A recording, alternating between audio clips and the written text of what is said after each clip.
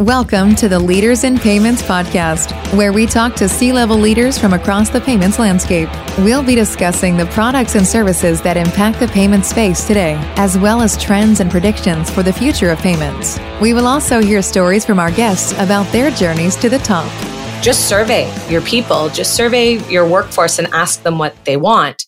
If you are a C-level or senior people leader, I can most likely say with confidence that you don't know all the challenge your frontline staff are facing every day when it comes to their experiences. It's just impossible to know how each and every single person feels inside a large organization. So ask them, survey them. Feedback is a gift.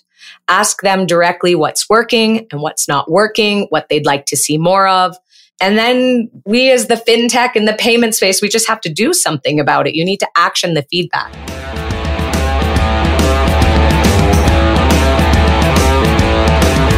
That was Tara Wilson, the COO and Chief Diversity Officer at Zoom Rails, and she is my special guest this week on episode 215 as we continue Diversity and Inclusion Month.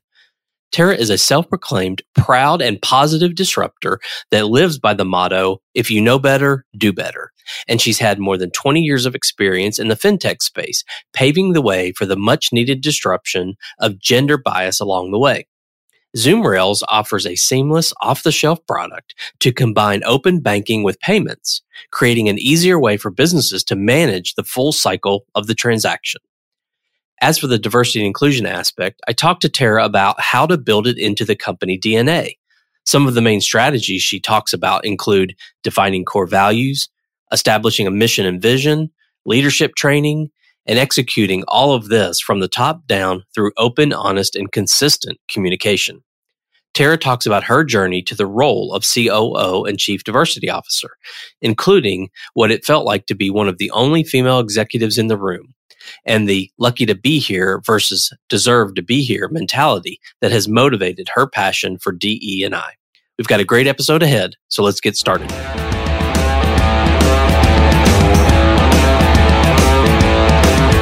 Hi, Tara. Welcome to this special series of the Leaders in Payments podcast about diversity and inclusion. Thank you so much for being on the show today.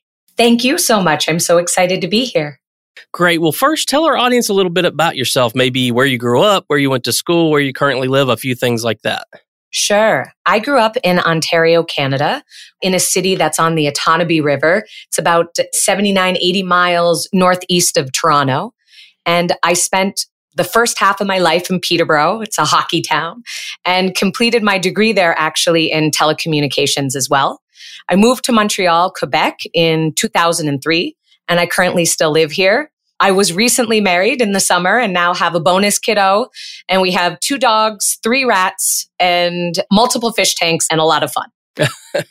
Well, we won't ask about the rats. Okay. That I promise you. They're definitely my bonus kids. Fun stuff. That's another story. Yeah, that's another podcast. That's it. Let's talk about Zoom Rails. So tell us what the company Zoom Rails does. Sure. So essentially, Zoom Rails has created a seamless, off-the-shelf product that combines both open banking capabilities with payments to create an easier and more efficient way for businesses to manage the full life cycle of financial interactions. So we like to say open banking meets instant payments. And our objective is just really to simplify all the complexities that exist inside of the payments world. We see payments as being more than just a single transaction or multiple single transactions that exist separately. We see payments as the whole life cycle from onboarding to settlement and management beyond that. Okay. And who are your target customers? We can work with any business that really has recurring payments, but mostly we work with a lot of mortgage, insurance, crypto, lending, investment, those types of clients. Okay, great. Well, tell us about your professional journey to your role there as the COO and Chief Diversity Officer. Sure. I started working at a company called Minix many years ago that was outsourced by Apple. So I had the opportunity very early in my career to work for, a legend like Apple. And I was troubleshooting legacy computers on the queue. I was on the front line and I got to work on the beta iPod queue. So obviously dating myself, it was over 20 years ago. Actually, I still remember how impressed I was with the efficiency of how knowledge was managed at Apple. And it was a great introduction on how to share information to ensure reliable and repeatable processes. I then moved to Montreal and started working as a data entry agent in payments. And I didn't think I'd stay long in Quebec. So I decided to give it my all and learn as much as I could and go back home with new knowledge and experiences. I decided to sit in as many seats as I could, like customer service, sales support, technical support. I remember building files for Trans 330s and hypercoms. So again, dating myself. And then there was an opportunity to grow into a people leadership role, and I took it. So from there, it was managing all of operations, including the contact center, account management, loyalty retention teams, and much more. I was there for 13 years, and I was contacted by a recruiter to take on a new role of VP of operations. And where I was, it didn't appear that there was an opportunity at that time for me to take a next step. So I took the position and was the VP of operations, managing mostly inside of Canada, which quickly turned into managing Canada and the UK. And it was acquiring business in the UK. So I had a ton of learning experience there. Inside the same organization, I was offered to lead a marketing technology division. And although it was very daunting because I didn't have a lot of experience with affiliate marketing, and it was coupled very much with our payment side, I just took the leap, and I'm so glad that I did. I was able to manage a full division and had departments like development, finance, sales, marketing, account management, onboarding, learning and development, all of it reporting into me. And it was, just a huge learning experience. Responsible for the P&L and the budget. And I had a fantastic team. We partnered together. We had growth year over year, and we did that while focusing on significant improvements to our platform. So that would be a role that definitely allowed me to level up. And then to bring us to today, the opportunity in 2022, I came to join ZoomRails as the diversity officer and operating officer. And due to the exciting technology offering and uniqueness of the business, I just couldn't turn down the role. Being in the space for over 20 years, I've seen a lot of payment softwares, and I'm very lucky to say and excited to say this is by far the best software I've ever worked with. Wow. Well, I think it's a good segue into the rest of the conversation, which is going to be about diversity and inclusion, as you mentioned that as one of your many roles and hats that you wear there. So let's talk about that. Can you talk about the diversity and inclusion at your company today? Like, how is it part of the culture? Can you talk about the culture and specifically the diversity and inclusion part? Yeah, we are a company of under 50 people, and we are all working remote from many different locations. So ZoomRails really launched in 2020, right before the pandemic. So most of the team that joined during that time had no opportunity to meet face to face.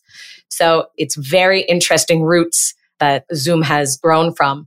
And I would say our culture is growing and evolving.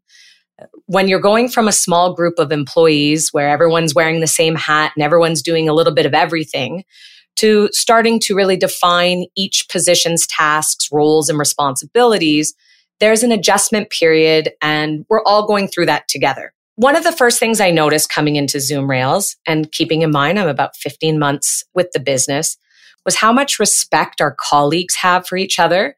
And that's seen through the way they speak to each other, their offers to always help one another out, their dedication to collaboration, and willingness to be open to change. That's a big one because times throughout my career, I've been brought in as a problem solver or a fixer, very detail oriented. I like to get into the micro details. And often when being brought in to try to fix problems, I'm told we've always done it this way. There's no need to change. And that just wasn't my experience at all with the team at ZoomRails. They're dedicated to growing the business and finding ways for us to evolve. And we're all aligned with that. So officially, I would say our type of culture would be adhocracy where we focus on innovation and we're not afraid to take risks. We're constantly finding new ways to develop and improve and grow and continue to connect internally and with our customers. Okay.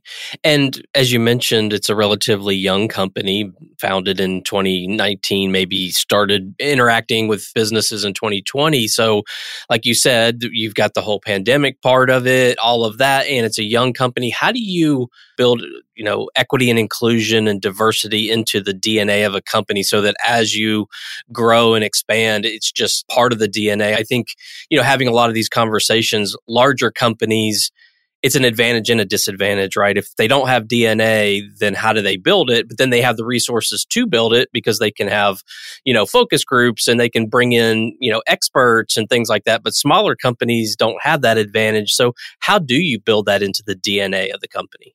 Yeah, it's a great question. And it's definitely an important focus for us at Zoom Rails.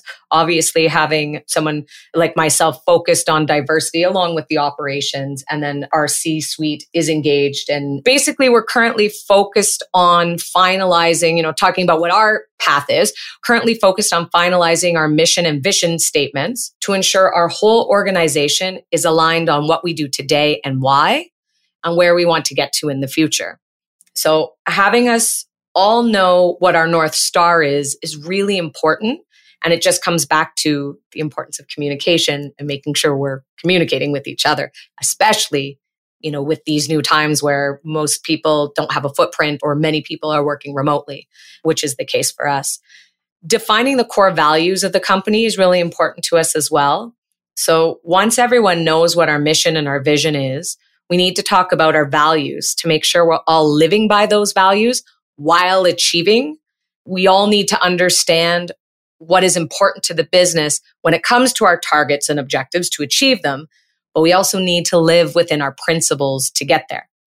It's about caring as much for the customer journey as we do for the employee journey and making sure that that is balanced. And then really from here, we're working on building out learning and development associated with our mission and our vision and our core values and what they mean to us and what their importance is. And so I think when you build it into the DNA, it's starting early. We said we're under 50 employees. It's starting early. It's making sure that there's alignment, that we're all having the same conversation and, building out learning and development for when we onboard staff so they understand as well. Looking at implementing awareness training for unconscious bias. We have a learning platform, so continuing to offer out that learning platform and highlighting different types of leadership training for all our people managers. Again, just make sure everyone is on the same page and feels comfortable speaking to our workplace culture and understand how important it is to us to make sure that we're invested in the well-being of our staff. Okay. And you've worked at some larger, more mature companies. How do you think it's different there at Zoom Rails? I think you brought it up a little bit when you're talking about the difference between the big and the small companies. I've been invested and an advocate for workplace culture throughout my career. And I think the main difference is that when the business is smaller, we do get to introduce it early into our DNA and really make it part of who Zoom Rails is. And then when you have companies that have more employees or larger footprints, you may not know every person or every leader. And based on what the business priorities are, it can be harder for adoption. I mean, really, at the end of the day, none of that should matter. Big and small companies need to invest in the well-being of their employees, and diversity, equity, and inclusion initiatives do that. The thing that I see sometimes is that it becomes a tick box exercise rather than a true standard to run the business by. We're all very aware of the major layoffs in the fintech space over the last several months. But what I see and what I hear is good, skilled employees are very much still in demand, and they get to pick where they want to spend their days. And to them, getting that choice, it's really carte blanche. And culture matters. Employees care about how they will be treated. And the sooner that businesses get on board with this mindset, the more they'll see that their teams are invested, that they're loyal, that they have happy employees, which equal happy customers, and that they have lower employee attrition. Okay. And, your role there, you're in the C-suite, so to speak. I mean, even though it's a small company, but how important do you think it is to have someone at the top leading these type of initiatives and this building of the culture? I mean, is it as important to have people in the bottom up or the top down, or it's a combination? What's your thought there? Yeah, great question. I think it's extremely important. Businesses invest in what they believe in. They invest what they believe in is important. So asking just staff to volunteer for these types of initiatives, in my opinion, means that the company doesn't really care about them. Might be a hot take, but that's my thought on it. So volunteers have their own tasks, their own day jobs, and they can only do so much, especially if they're not decision makers in the business or have any sort of budget. Business owners and business leaders need to understand the ROI when it comes to employee well-being. Employees, again, they want to come to work every day and be respected and appreciated for who they are and not worry about any kind of negative interaction by just being themselves. They want to be able to be free to share ideas and opinions and criticisms without being degraded or made to feel emotional. And leaders need to care about all of their people as individuals and make sure that they're represented. So I think that it is definitely a combination of it all. You want to have people who are engaged at every level of the organization, or else your initiatives, they won't work. Businesses need decision makers advocating for their work culture and their staff. And there are literally hundreds of reports and studies that show the ROI on diversity, equity, and inclusion. And one that stands out to me was a food catering and facility management company in Canada that had their VP of diversity track their DEI programs and practice initiatives. And they found with the formula that they built that for every dollar they invested into DEI, they saw a $19 ROI. And that really is the bottom line. So everyone should want their employees to be happy. Everyone should want to create a good, welcoming environment. But if we're talking about a bottom line as well, these types of initiatives and programs, they return an ROI. And so it's just, we need advocates and people need to get on board. It's here. It's important. Let's talk about it. Let's advocate for it. Let's make sure that we're doing what we need to keep people's well-beings at front of mind. Do you find it easier or harder given you have a pretty much remote team? I would say because of my experience in the past and building initiatives face to face, it's what I knew. So I don't know if it was easier in the sense of simplicity, but it was what I knew. So I've had to challenge myself to find ways to build culture or to look at building culture when we have so many people that are remote and in the middle of a pandemic. I don't think it's necessarily easier. I think it's different. And I think you have to be more creative. We have online events. We have a shout out channel where we're recognizing our team members. We're trying to build that rapport and that communication. But there's definitely parts of all being together that make it easier, I think, to build culture. But I still think it's possible in a remote environment. It's interesting because, Zoom is only, 50 people, not only, but is 50 people. And there are other much larger companies that are all remote. And so it's not like the remote aspect of what we do is going to go away. So I think it's interesting the way you put it is you're able to do it, but it's challenging and it's just for some people different. But different doesn't mean hard or wrong. It just means different. Yeah. And it goes back again to the investment. So those larger companies can put budget in place. And I understand the state of the economy, but these types of budgets don't have to be excessive and they can be put in place to promote that type of culture. And before it was, maybe it was everyone had cake for someone's birthday or you had breakfast once a month. So those funds can be redirected into other ways to engaging and keeping, a positive workplace culture. Yeah, totally agree. Well, This is kind of a who or what question, because for some people it's a who, and for some people it's a certain incident or something in their life experience. But who or what motivated you to make diversity and inclusion a part of your career and bring it to the companies that you've worked at? It definitely was my own experiences growing up in fintech over the past 20 years. I often would find myself being the only woman in the room and would feel left out. And although comments that were made to me, especially during that time, may have been in jest or trying to be lighthearted, but being teased that I was lucky to be at the big boys meeting, or, oh, look, someone let a skirt in, wasn't a very good experience for me. I, would find sometimes that in those types of environments that there would be extracurricular activities that would be a all gender sports team, and I wasn't included. So there was those types of things that affected how I felt about myself. I had a lot of imposter syndrome. I think when you're told that you're lucky to be somewhere versus that you deserve to be there, you kind of become conditioned to that and believe it.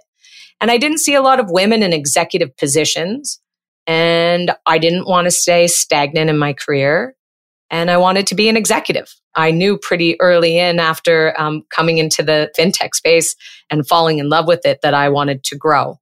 I didn't get my positions due to my network or my connections, or I didn't roll out of a prestigious school and end up in a corner office. I just really worked my butt off to get to where I am. So I know what it's like to be on the front line. I know what it's like to get yelled at by frustrated clients. And I know what it's like to have no part of making the decisions related to why they're frustrated. And that was why I wanted to change it. And that's why I wanted to grow, because I felt like I could really affect change because I understood what it was like and saw things from a different view. So I had great mentors along the way and advocates for me throughout my career. And their guidance and their support was definitely coupled with my hard work to help me be considered for those roles and get promoted. And I think, like most of us, I also had some horrible leaders that showed me what not to do, which was great. So every experience I've ever had, I'm grateful for, but that doesn't need to be others' experiences now that I've had them. And I believe in the, if you know better, do better. So I label myself as a proud and positive disruptor, and I challenge those around me to be one too.